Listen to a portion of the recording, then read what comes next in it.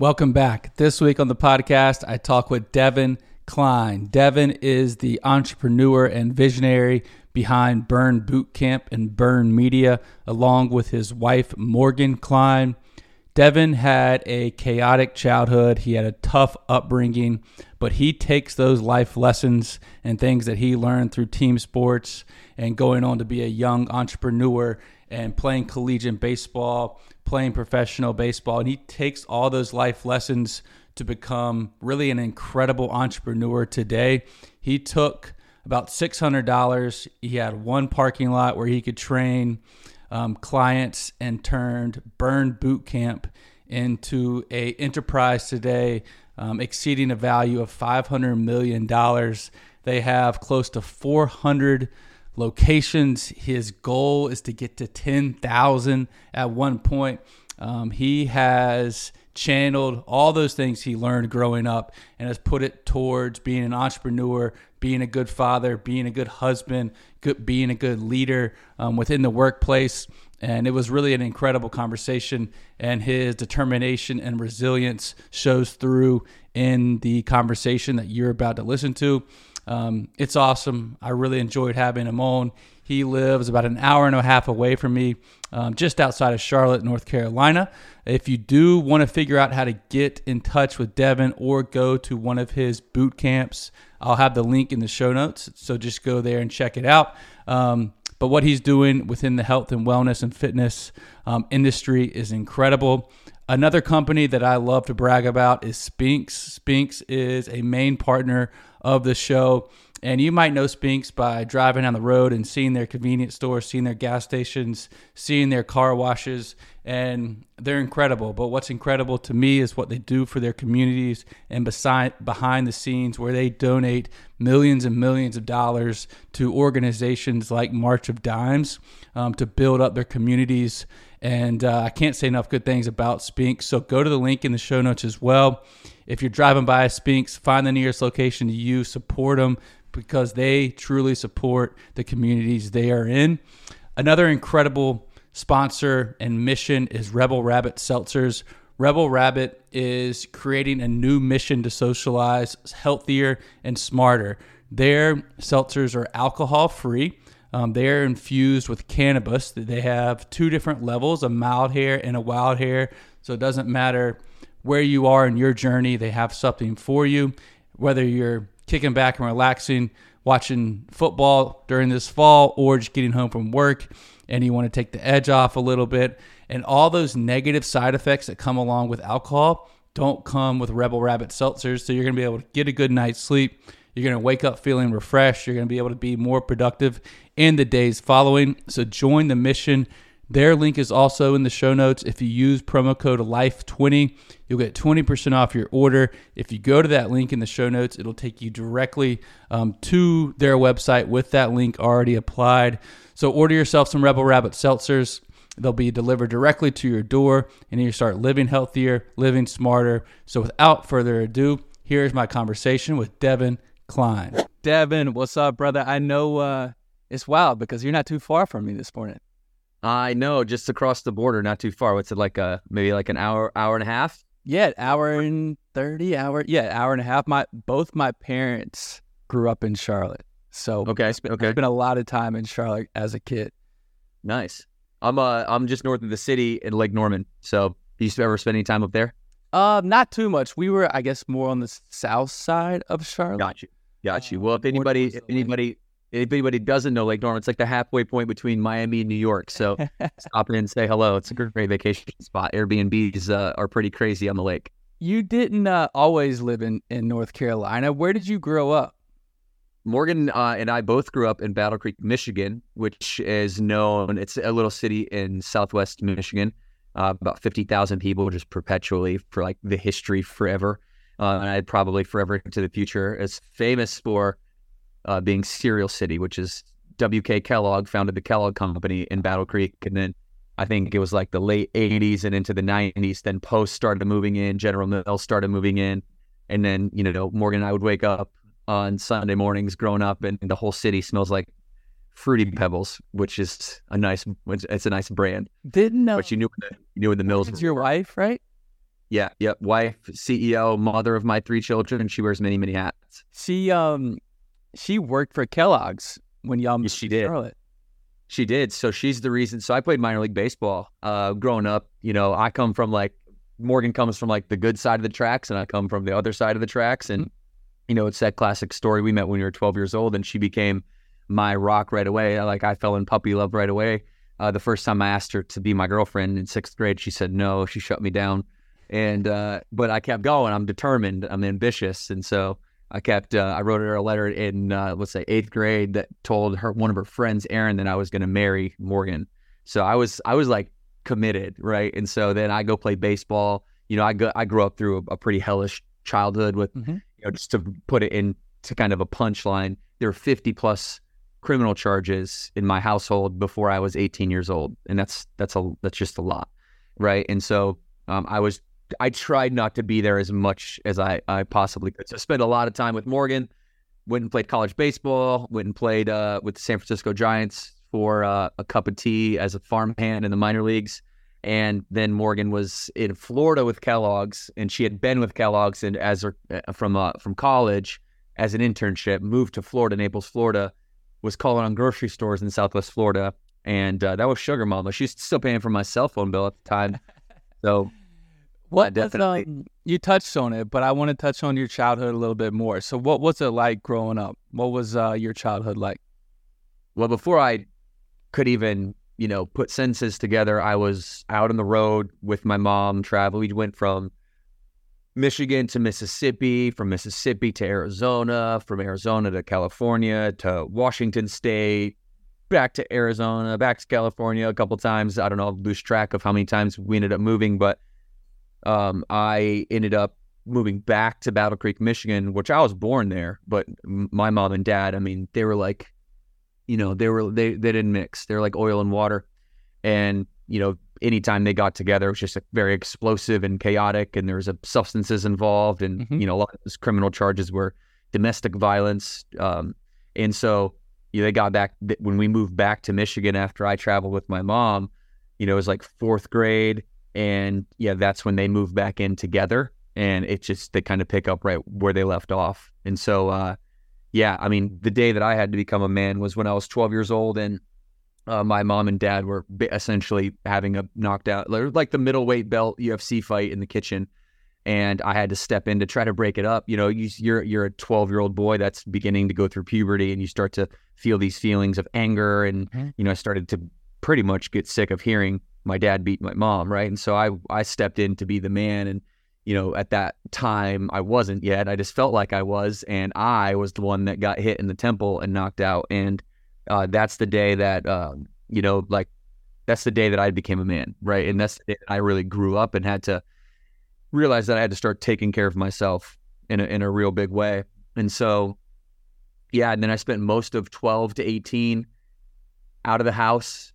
That's when I really figured out that, being on welfare and being the kid who couldn't buy the chocolate milk because the welfare stamps didn't cover the chocolate milk, they only covered the white milk. That was like the biggest deal to me when I was like 13, 14 years old. And so I started, because of that, I didn't even know what the word entrepreneur meant at the time, but I just started wanting to make money. And so my dad was an audit electrician. My uncles, they're all cut from kind of the same cloth.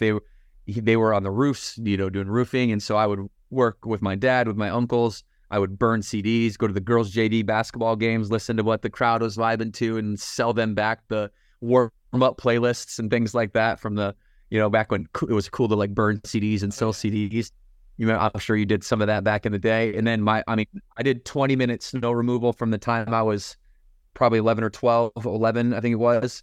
And what we would do is I didn't even know what a franchise basically was, but we would have like different territories in different neighborhoods, and we'd go hit the territory. I'd go through knocking on all the doors, selling in all of the $20 $20 snow removals. My buddies would come behind with shovels, and then they'd knock it out, and we'd break bread 3 different ways.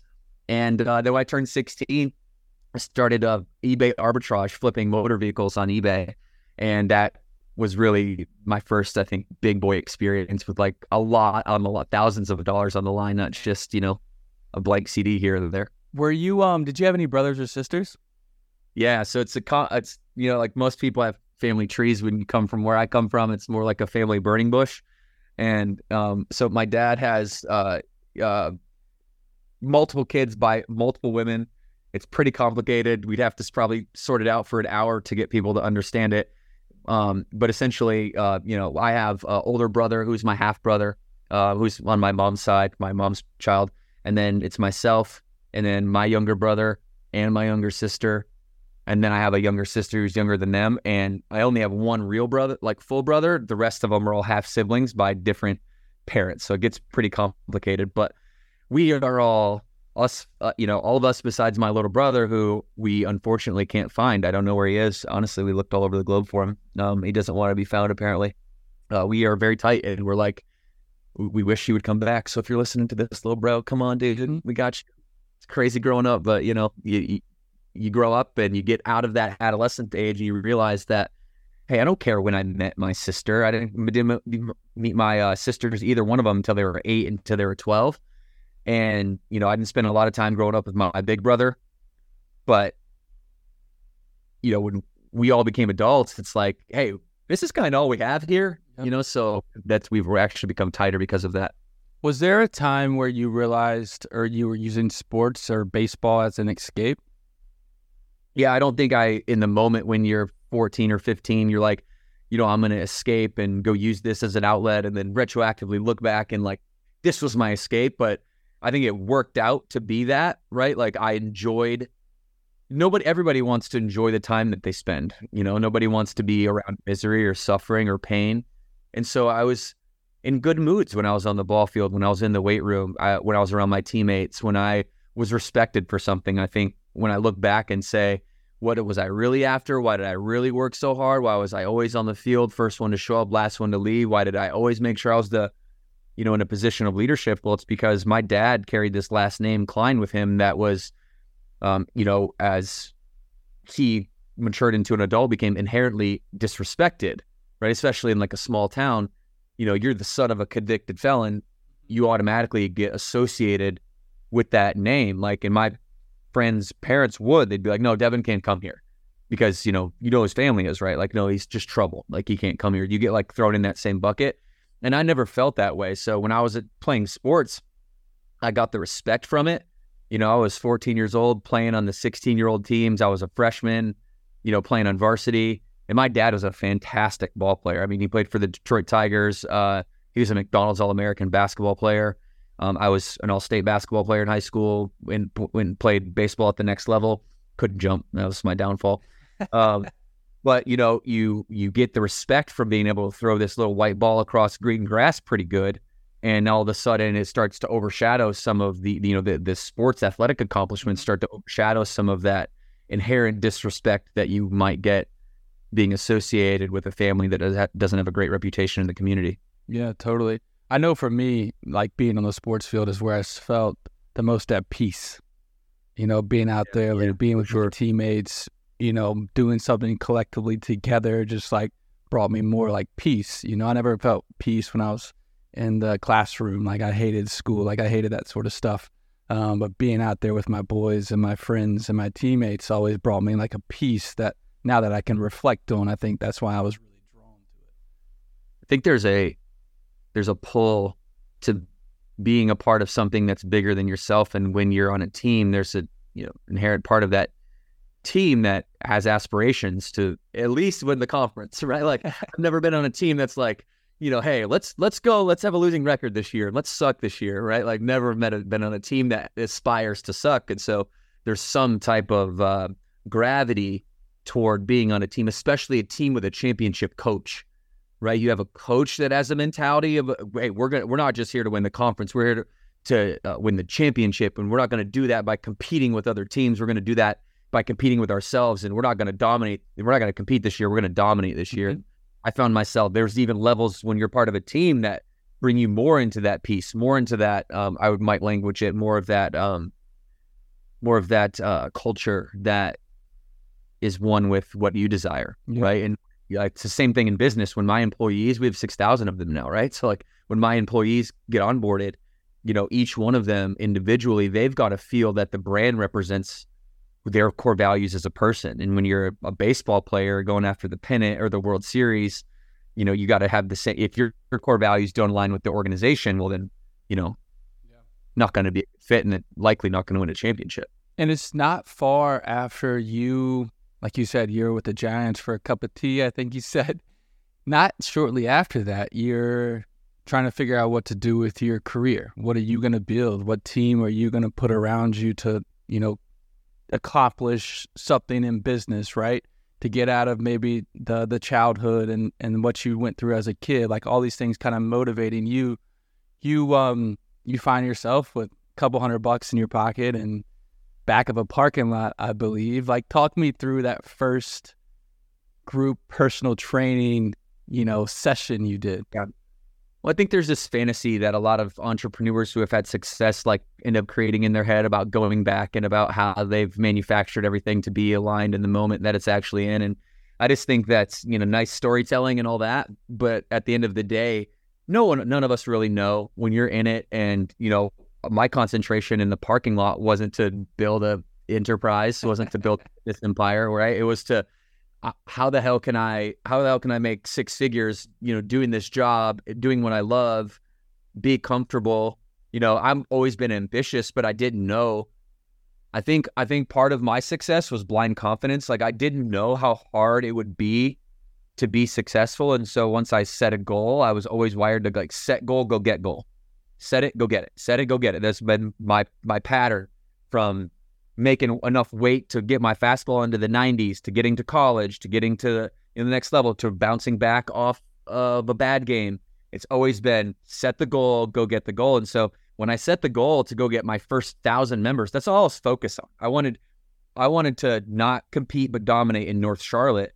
And nobody would give me a lease. So I'm kind of starting in a ditch at the starting line. Everybody else is on the starting line. I'm in a ditch because I have $600. Morgan's got a job that, it pays good for a single person, then she's supporting me. And now all of a sudden that gets kind of eaten away, and we're living paycheck to paycheck at this time.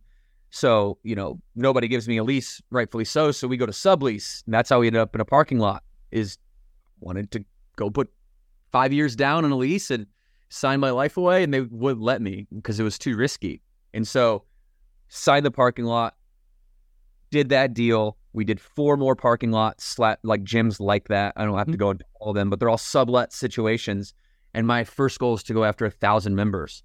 And we did that. And we did that very quick. And I never set out to make money. It was about having enough to be comfortable and to live life, and to, I thought 6 figures would be a great number. So yeah, I wanted to get there. That was definitely a motivator.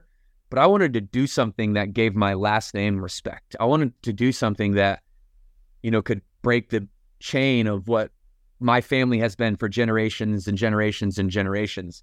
And so I knew that had something to do with money, but it had a lot to do with providing value to people that they otherwise wouldn't have if I didn't exist. And so it's people first and profit second. And we truly carry that. And even at 375 gyms today, we carry that. But back then we went after that 1,000 number. We got it. We looked down. I'm like, I had no idea that this was even possible. I've got $1 million in cash sitting in a bank account. And I'm just like, whoa. My first emotion was fear. Like, what do I deserve this? And what do I do with this? Imposter syndrome. What do I do with this? Yeah, that was my first fear. And then something told me, like, I'm just now like learning what the word entrepreneur even is at this point in time. How old were you then? 24. Like, I didn't study business books. Like, I studied baseball. I was going to be a big leaguer. What's set me up for success in business is that I acquired skills necessary, as I'm not focused on entrepreneurship or business from, say 18 until 24. Those 6 years, I'm just focused on baseball. What it's teaching me is how to build a team, how to be a leader. It's teaching me it's teaching me how to take a loss and not get wiped off the face of the planet by a single loss, or a loss that was unfair. Like the ball got hit down the third baseline, bounced off the bag into the air 60 feet. And as the ball's in the air, they're winning run scores. And that looks like a triple in the books. And really, you sawed the guy off, broke his bat, and he had a dribbler that hit the base and popped in the sky. It's like learning to take these situations as they come and what they're for, not making problems bigger than they are, and seeing the world actually as it is, because you got to get up and play again the next day. Mm-hmm. And so for me, that's what I learned. And then stepping into business, that's all I knew. And I learned finance, and I learned ops, and I learned legal, and I learned marketing. One of the first things that I learned was marketing. Nobody showed up on my first week, on my third day, and that was freaking embarrassing and shameful. And I hate losing, and I never want to feel that way again. But what did make you different? It was just 1,000 members, and we hit it, and then plowed that money back into the business. Early on, what was a differentiator for you, and why were people coming back to you? The differentiator question is separate than the answer to, I think, why people came back. Okay. The differentiator is I had Child Watch, and I was a personal trainer who had those credentials, who was in a setting where it made access to my credentials and my experiences, which was not only accredited and certified with NASM and ASM, National Academy of Sports Medicine, but also through the Giants and the Chippewas, being around professional strength and conditioning coaches and being a professional athlete myself. So I brought this level of, experience and certification that usually costs, $100 a session into, $100 plus and some change a month. So people could come and work out with me and get that. And so that's, I think, was the revolutionary differentiator, is putting experts in a position where they can have a jersey on their chest, and then they can live by the same core values that the brand lives by. They feel like they're on a team again. They can have financial freedom and success from a career perspective, but also be the staple of their community. And this was a opportunity for personal trainers in America that had never been created before. So that's one of the differentiators. The other one was Child Watch, and that inherently attracted women. And so our very first tagline, I always believed, because I knew nothing about business, so all the cliches to me were very eye-opening and like bombastic when I first heard them. It was like, the riches are in the niches, was one of the first things I heard that blew my mind. And so I'm like, all right, well, I'm about to corner this market like freaking Walmart. So let me just put Fit Community of Moms on the tagline. Let me corner this market, and let me provide all the value I can to one specific person. Her name, Sally Flame, is our persona. And she's got a whole story, psychographic, demographic, geographic. You can tell her whole story. Well, you go after her, you provide a service with Child Watch that allows, and this personal trainer who's a badass, together, now you have this. Now you have an opportunity to have a like-minded culture where women who tend to put themselves on the back burner after they have children, you give them a reason, an opportunity to put themselves first in their life again, and the confidence that they receive from the decision they've made to go join the gym makes them feel significant and more recognized. Therefore, boom, raving fan culture. And now, it's 110,000, not 1,000.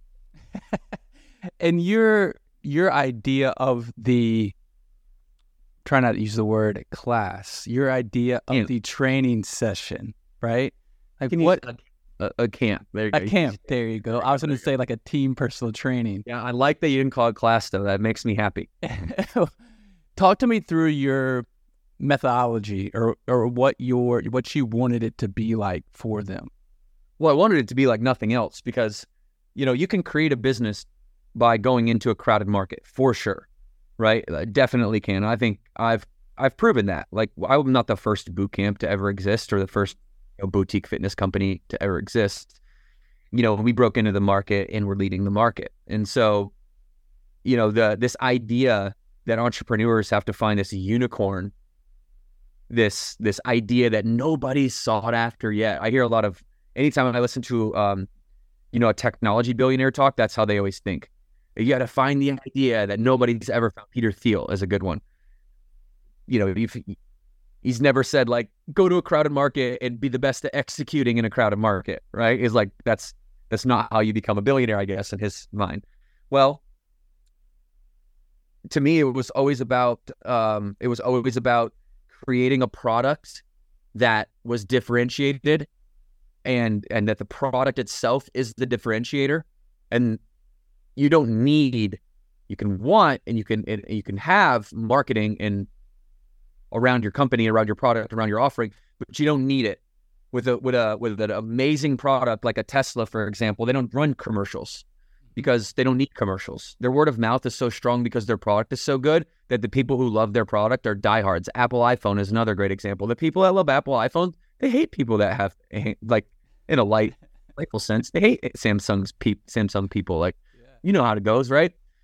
The people that like the Rode mics don't like the Shure mics, like the podcasting world. The people that like to have a switcher real time, there's preferences. And so for me, I will not this person with this insanely high IQ that can think about some product or service that has never been created before and make something out of thin air. To me, there's nothing new under the sun from my perspective. Like, you just take the combination of some things that you like that are out there, you combine them together, you make them solve one person's specific problem, create trust and build relationships with that person, and continue to know that one person deeper and deeper. And that's how you create a loyal customer, a loyal member, a loyal client, is by providing solutions to problems that they know they have that they can't solve anywhere else. But in the future, how you retain them is to continue to solve problems that they didn't know existed. And I think that is where the real innovation, when you come into a crowded space, starts to separate yourself. Now we have this product and service ecosystem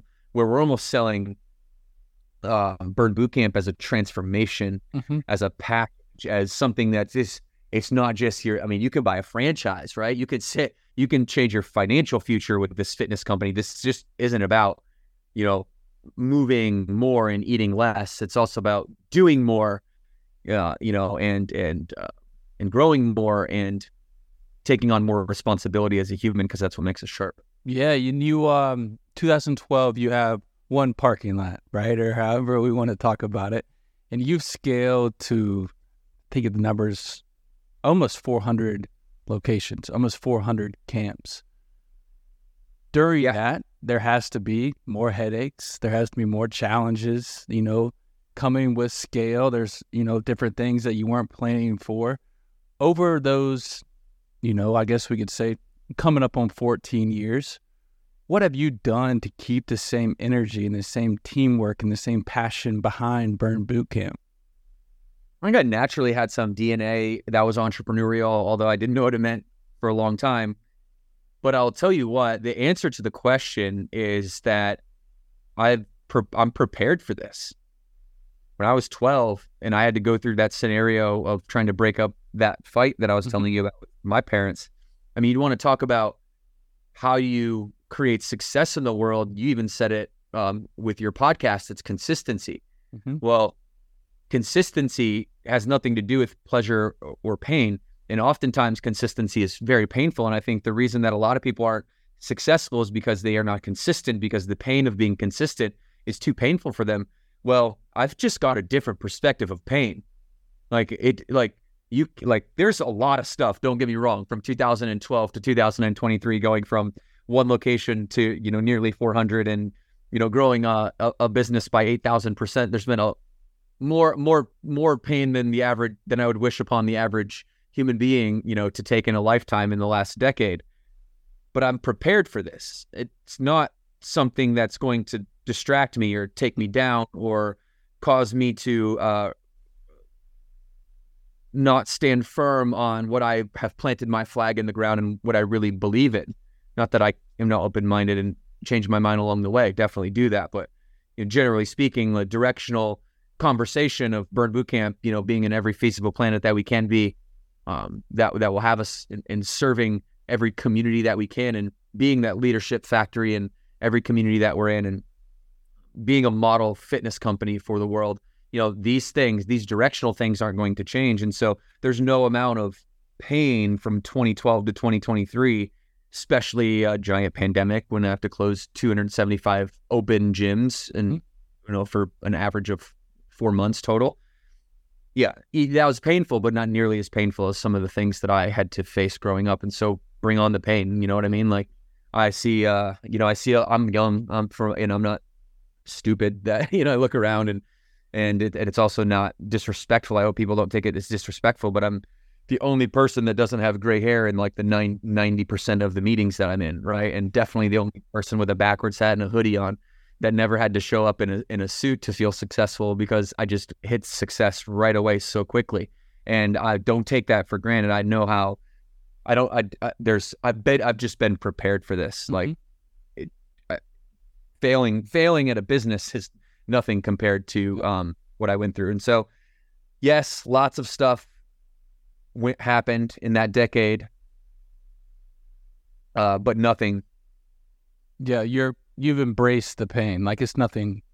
It's motivating, right? It's like, it's cool. Like, where do you get your motivation when you're an entrepreneur if there's nobody there to hold you accountable? You know, Jocko Willink? Yeah, I do. He always has that saying of good.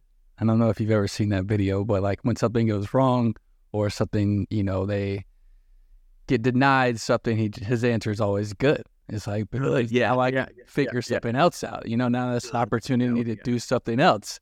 And I've started like rewiring my brain when that happens sometimes. Like if something, if a challenge comes up or, you get denied access to something, just say good and be like, now I can do something else. Now I can focus my energy elsewhere. Like I can, making something good out of what some people would, get destroyed from or, get discouraged from, like turning that into a different type of willpower. Yeah, it's like making your worst day your best day. And if you have the power to flip it, the power to flip that is the power to succeed as an entrepreneur, right? And, I would probably just like naturally, although I love Jocko, he's like such a badass, I would probably language it a different way in my head. I would like the way that I process that is like losing to me is so painful. Like I hate it. Like I freaking hate it. I can't stand losing. It's the worst feeling. It's of shame and embarrassment. How anyone can say that if anyone says that they are that they enjoy losing, to me, that's a competitive mindset. That's not a dominating mindset.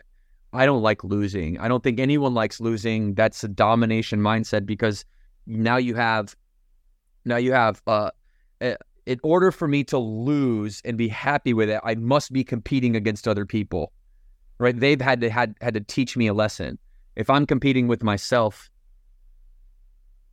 there's the only person that I could let down is me, and that's painful, right? And so like that, I don't know. I hate losing from that regard, and so yeah, good. Like though this thing happens, I lost. Good, like good because I'm going to get angry and it's going to fuel me. It's going to motivate me. So good because I need that, and I get it where I get that side of where it's coming from for sure. I think Gary Vee says it too. He says it like something like I love my problems, or I love losing, or losing's like my favorite freaking thing to do. And I'm like, I get why you're saying that, but I guess just growing up playing sports and being in that highly competitive environment, the next level for me was predicated on this L or W being next to my name afterwards. When the L showed up, I just hated it. We're a lot in a lot of ways like that. I'll tell you that. With balance, though, right? Like within your life, I feel like for most people, you got to find a balance to be your optimal self. For you, what do you do on a daily basis? Like, how do you keep that balance within your life?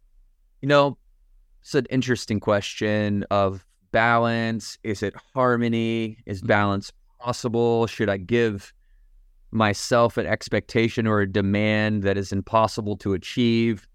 Should I make a request of myself to be perfect if perfect isn't attainable? I don't know. What about when you're with your family and your kids, It's so harmonious. So when I think of the word balance, to me, that's a really unachievable ideology, is to have this balance. Because there's it's a gravity game, and you're naturally taking gravity away from one thing to give it to the other. And so there's like the natural give and take. And now I understand short-term sacrifice, but if you have a perspective of harmony, where everything can really flow together, and like a symphony, or like a Dr. Dre beat or something. You feel that there's multiple levels, and all of those multiple levels are working together in harmony to create this sound. To me, that's just a better proposition. It's something I'm more excited about. It's a question I'm more determined and more curious about solving, rather than how do you create balance. And so I think it's really important how you're asked that question, because if it's about balance, then I don't think I could ever achieve that. I think I'm going to be banging my head against the wall for quite some time. But if it's about harmony, well, then maybe I can put my kids in a school that allows them to have a flexible, have flexibility in terms of their attendance, so that I can bring them into the office once a week, or once every other week, or once a month. Or that, hey, if I want to take them on a trip with me, like I just did down near you, I took my son Maxwell to Spartanburg, South Carolina, and we went, and I had him on media, so he was doing my Instagram social media stuff. He's 5, and he was with Zay, who you met offline. Zay's my content creator, and he was shadowing Zay for the day, right? And learning. I wouldn't have him sitting in a corner, like, watching an iPad. That's not how I do it, right? That's not harmony. That's balancing. I'm taking from his experiences by giving him something that's going to distract him in the moment if he were to be in that setting. And so for me, it's about bringing them into the office, bringing them into the fold. I'm an entrepreneur, and so you have a unique ability as an entrepreneur to set up your life around you how you decide. If you do not feel like you are in control as an entrepreneur, then you're not one. You just have a job. Your business is the only thing you're serving. The business isn't serving you. You're serving the business, and that's a big problem, because so many entrepreneurs get into this "I need to do everything" mentality, and that's the philosophy that puts you in the center of having a $75,000 a year job that you work 90 hours a week for. And I don't think any of us really want that. And so, for me, bring my kids in, make my own decisions, make sure I'm constantly asking myself, is my situation, is my current environment aligned with the blueprint that I architect for myself and my family, or is it off? And if it's off, then I need to figure out how to not balance it, but to integrate it more. No, it makes a lot of sense. I like the term harmony, because balance is, I don't even know what balance means sometimes when you think about, like, when you're going through your daily life. Rebel Rabbit is on a mission to provide a healthier and smarter way to socialize and drink. Their alcohol-free, cannabis-infused seltzers are perfect for anybody just trying to kick back and relax after a hard day at work, or on the golf course with your friends, or hanging out at a party, and you want to wake up and feel better the next day. Their seltzers are perfect for you. They are a great alternative to alcohol as well. Their website is drinkrebelrabbit.com. Use promo code LIFE20. You'll get 20% off your order. That link is in the show notes. But join the mission and start drinking and socializing smarter with Rebel Rabbit seltzers. Early on, was it hard for you to delegate? And how did you learn to delegate, like you said, like instead of trying to do everything? It's definitely a learning curve to be able to to trust people enough, right? To get the right people around you to have that trust to be able to delegate. We call it delegate, elevate. And really what that is leverage, right? You're like you can't just move a boulder if you stand in, the side of a boulder and try to push a boulder.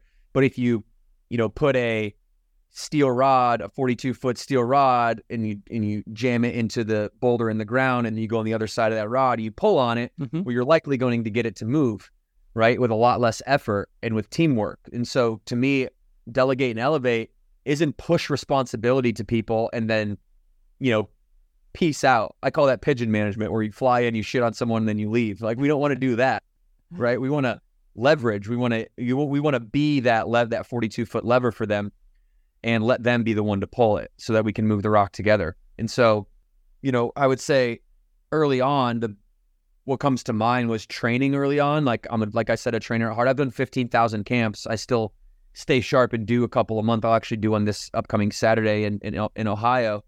And the hardest time where I have to delegate and elevate, although I've done it several times in order to get to the position I'm in today.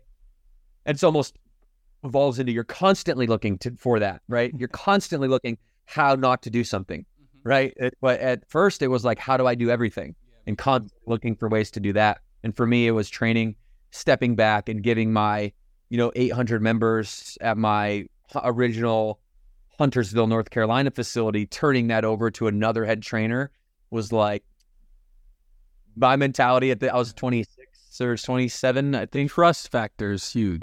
Yeah. And it was like, none of you fools can do this as good as me. And I want you to know that before you even start in this. And so I had to know, and that was ego talking for sure, as I'm trying to sort out who I am as a entrepreneur and as a man without having role models or mentors growing up. My mentors are books and other people and, two-way conversations like this where you get to learn something every time you pitch and catch with someone. Sure.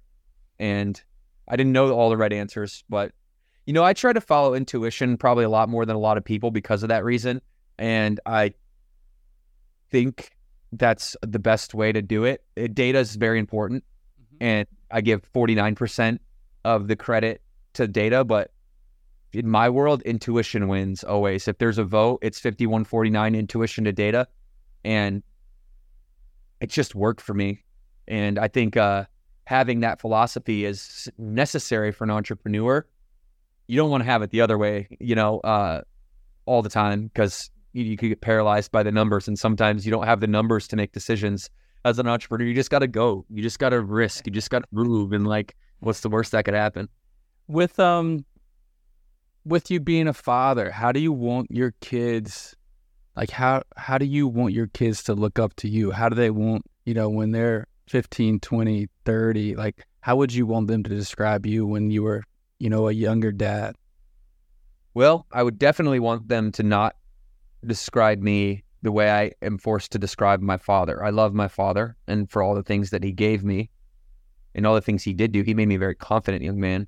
I was always, you're the man, D, always, no matter what. He had his problems and they were pretty deep, but he gave me a lot of great things too. So I would hate to say that there's, all this negative perspective, because I wouldn't be the person I am today if it wasn't for my mom and dad. Sure. So there's that advantage that I have over everyone else is I had to go through that pain when I was young so that I know how to handle it in my 20s and 30s when most people are crippled by it in their 50s.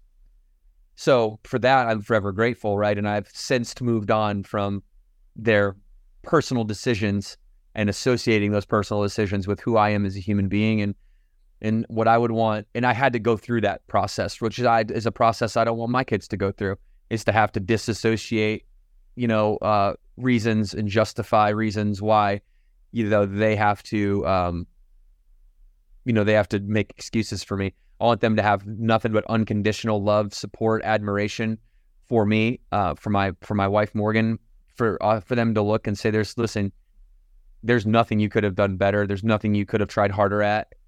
It wasn't perfect, but you didn't. My biggest fear is letting money get in the way of their pain, because I'm a big believer of pain, as you can probably tell, and how that is the primary driver and motivator. The pain of not being aligned to the blueprint you thought your life was going to be aligned to, and that gap. That's the great gap of action. That's where people get determined. That's where they hit rock bottom, and they move from that pain. That emotion creates that motion. And so for my kids, they're going to have that few and far between. I'm going to have to manufacture that for them. And I want them to grow up knowing what pain is the same way I knew pain was, but not from personal experience, but from peripheral experience. Different experience.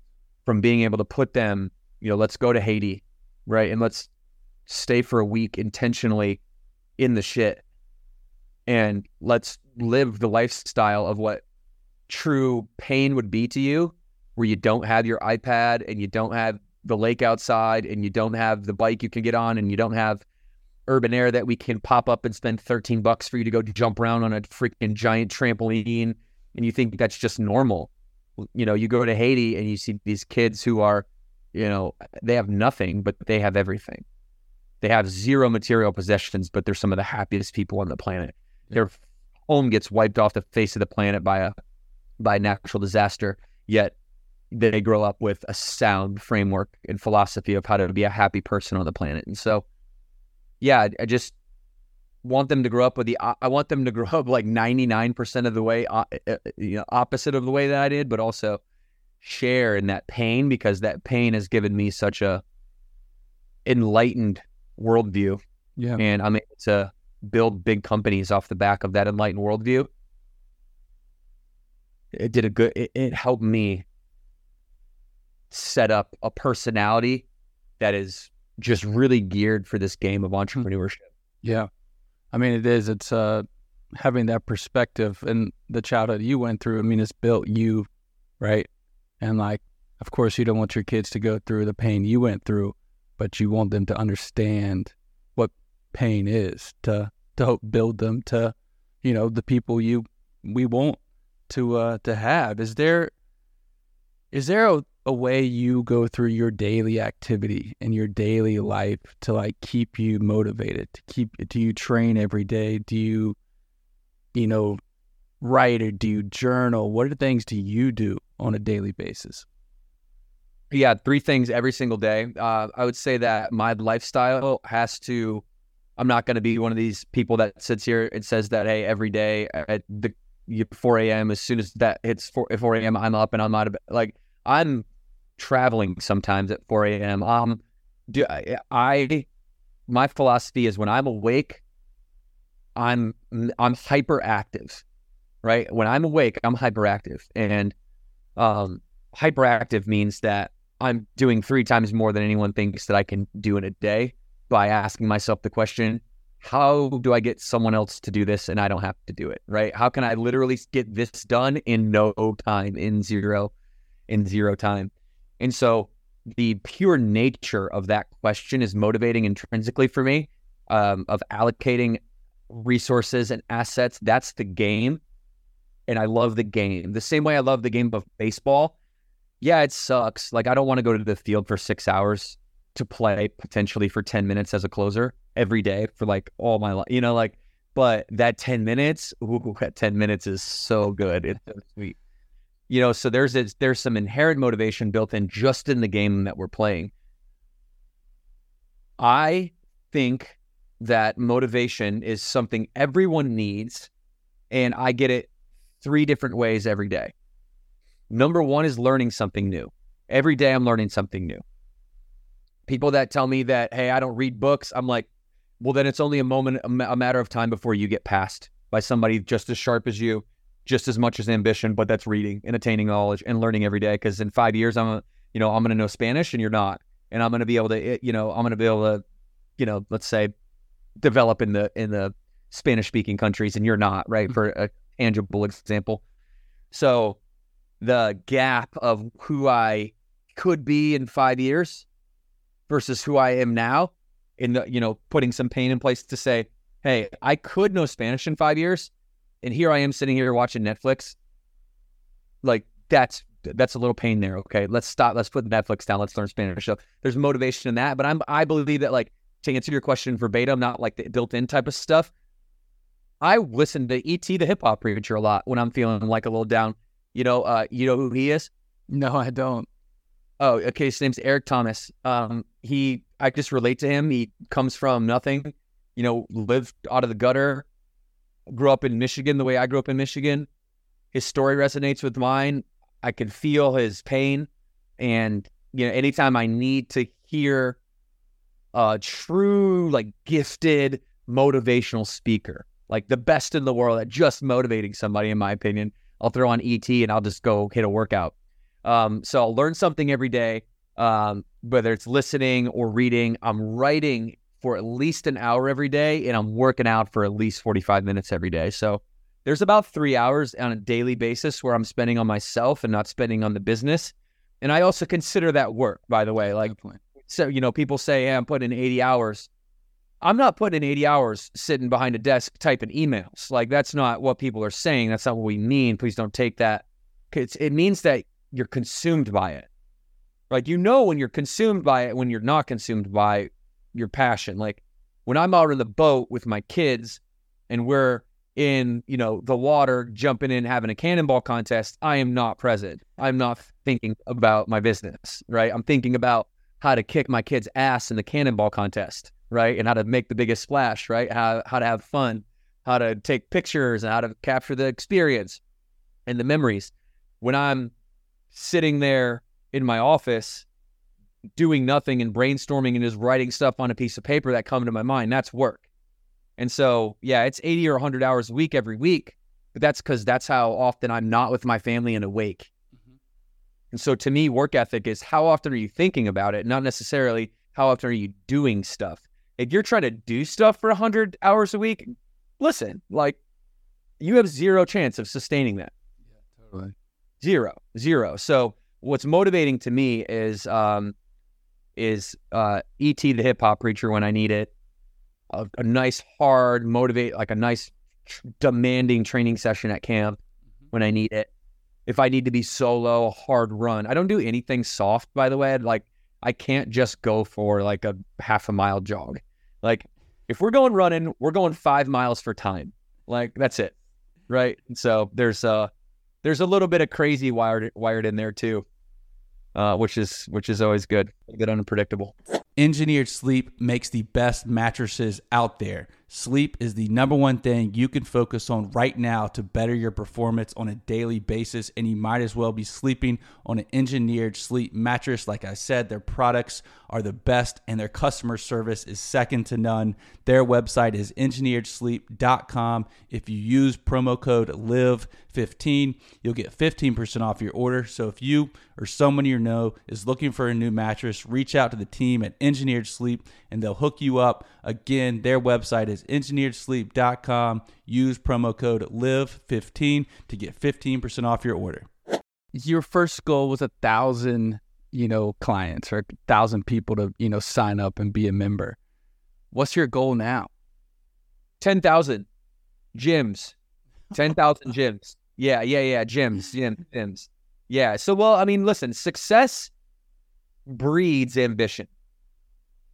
When you get successful and you hit a goal, you're like, oh shit, that wasn't as hard as I thought it might be. Like, for example, when we first started, franchising is regulated by the government, by the Federal Trade Commission, the FTC. And they don't play, right? So to get set up and to get legal, it's expensive. Like to get your franchise disclosure documents and your franchise agreements, and to pay to play, the barrier entry is not low to get into franchising. And when you're talking about wanting to grow to 10,000 units and you don't even have a single, brick and mortar open yet, that's crazy. Like, I'm an optimist, but I'm also a realistic optimist. Maybe a realist is a better way to put it. An optimistic realist. I don't know, something like that, where I believed at the time, with no resources. I mean, we had no resources, no money, no leases, just one person. I believed we could do 5 locations in North Charlotte. When we did that, then we franchised. We plowed the money into franchising. We had to hire somebody. It's expensive. I had to go hire somebody to help me navigate the process. Hired somebody, said you do 3 in your first year, you're going to be top 1% if you do 3 units in your first year. Well, we did 200 in our first 18 months. And so, like, as soon as we did 200 units in our first 18 months, we're one of the fastest to grow out of the gate ever in fitness, in boutique fitness franchising. Burn Bootcamp and F45, like that, those are the fastest. F45 was actually faster, but we can get into that if you want to. What I saw coming and why I think too fast is existential, and you can burn up in the atmosphere if you go too fast, like they currently are falling through the atmosphere, burning at this moment in time, which I don't wish upon them. It's just actually what's happening in their public company, and everybody can see it. Where was I going with that? Oh yeah, but going back to like success breeds ambition, we then do that, right? Do 200 units, and it's very fast. And it's like, okay, well, that's much greater than 3. So some professional who knows this world told us 3, we did 200. Where are we going to go from here, right? And then it was like 500 immediately. And then as soon as we crossed the 500 mark, I'm like, guys, we got to challenge ourselves. Part of the championship culture and mindset is, set lofty, big, audacious goals that you can go after that are motivating. And so we're hitting our goals too fast. We're going to 10,000. And they're all like, what? I'm like, CrossFit did 14,000 and they are now at like 9 because they scaled back because of their lack of infrastructure. It's hard to sustain that amount of locations. They're a licensing business on a franchise company. And then you have Curves, who did those types of numbers as a global fitness brand, who had the same mindset as F45, sell as many units as we can, and then hollow operational support off the back end and see what happens, right? We have the opposite model because we have longevity and youth on our side. We started when we were 24. We're at 500 units by the time we're 30, 31, and we're still on 100% of the company. Nobody can tell us anything. But we also listen, so we're dangerous in that regard. And now, I believe that we can scale on the back of the infrastructure we created. We can learn from F45 and Curves, and we can learn from CrossFit, and we can scale sustainably with a solid infrastructure and great unit economics because we have time and control. You didn't take business classes, man, but you speak like a businessman. I I technically did take business classes, but during baseball season, we never had to go to class because we were just on the road, and you have like these tutors that just sign off on your homework. We didn't do a dang thing on the road. Let's put it that way. And when you're a college athlete, you get greased through the system a little bit. That's for sure. Sure. So, I didn't pay too much, but I did take a few classes. I graduated from not Central Michigan University, but from the University of Phoenix online during the time I was studying for my first personal training certification. After I got released, I finished school and I got my general business degree. So, how many countries do you want to be in? So, our first foray is going to be into the UAE. That is we're in the back end and the works for that now. I don't have a pinpoint on exactly how many countries, but I do have a pinpoint on that the universal human needs that Burn Boot Camp has, of community and of belonging and of camaraderie and of health and of strength and of confidence.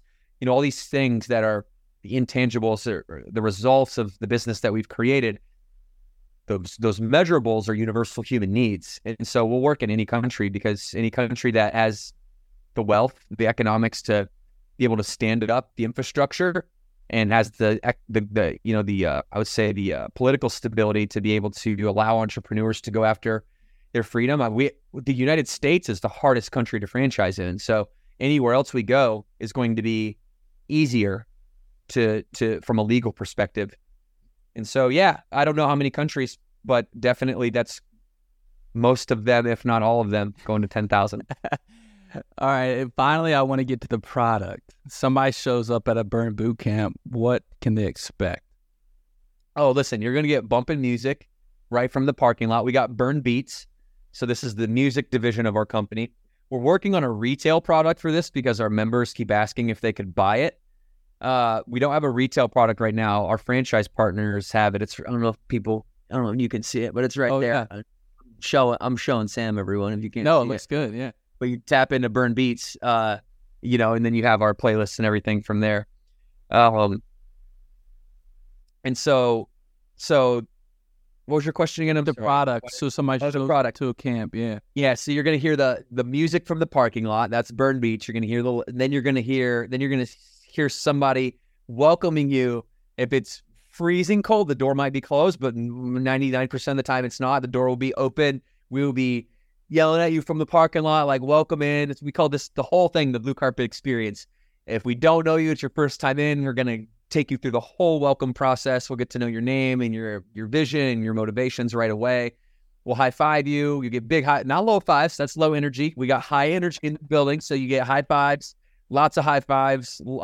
You might even get some hugs on your first day. I mean, just deal with it. If you're a person that doesn't like that, well, guess what? You need more love in your life then, because feeling the love and support of your community is there's second to none. And so then you're going to go in It's 45 minutes. We basically have a camp every hour on the hour. They're 45 minutes. There's 15 minutes time slots in between for people to meet with our trainers. We're certified personal trainers. No group class certifications will fly here. You have to have a certified, and what's we call an NCCA accredited, not NCAA, NCCA, National Council of Certifying Agencies, must accredit your certification. You could be NASM, you could be ACE, a few other CSCS. You could have a 4-year degree at an accredited school. And then you go on, it's one on many model. So it's a one personal trainer, okay, on many members. The members are like a team and trainers are like a coach.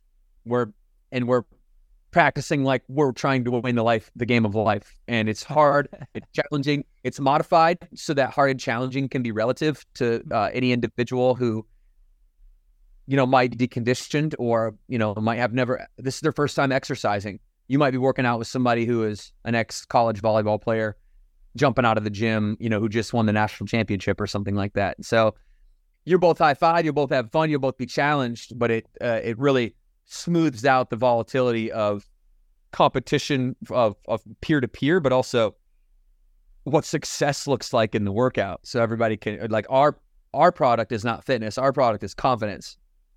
And so that everything that we do inside the gym in the blue carpet experience, its primary motive is to drive the confidence inside of any individual. Yeah, people with confidence, man, it's a powerful thing. Devan, I thank you for coming on, man. I appreciate you coming on, being vulnerable, talking your story. I mean, your story, your life, your entrepreneurial drive, it's inspiring. So I appreciate you coming on. Thank you for joining me. It's been a pleasure. I'm pumped you're not too far from me too, which is nice to talk to somebody else in the Carolinas. So I wish you all the best, man. And as I think most people listening to this podcast will know, that success is continuing to come for you. So it's been an honor and a pleasure having you on. Yes, Sam, thank you. And continue doing what you're doing, because so many podcast hosts that you did a fantastic job, by the way. Like, just thank you for a great interview. We were talking about this offline, but I think it's relevant. Like, you're consistent, and that's, success in this is consistency for you. And so thank you back for showing up for people. We believe here that entrepreneurship is a catalyst to change the world, and you're helping enable it. You're helping to enable entrepreneurs to inspire other entrepreneurs. So, you're a catalyst in the whole game, and it's really cool to see. So keep it up, man. That's what, like 120 weeks in a row or something? Oh, dude, this week's 146. 140 weeks, 6 weeks in a row. Yeah, that's incredible. Well, brother, I appreciate you, and thank you again. Thank you for listening. Give our partners some love by visiting their links in the show notes. Spink's Convenience Stores, you can find the location nearest you. Rebel Rabbit Seltzers, they're on a mission to socialize healthier and smarter, so join the mission. And Engineered Sleep, making the best mattresses in the game.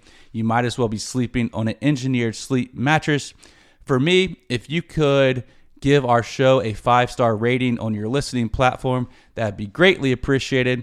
And thank you so much for listening.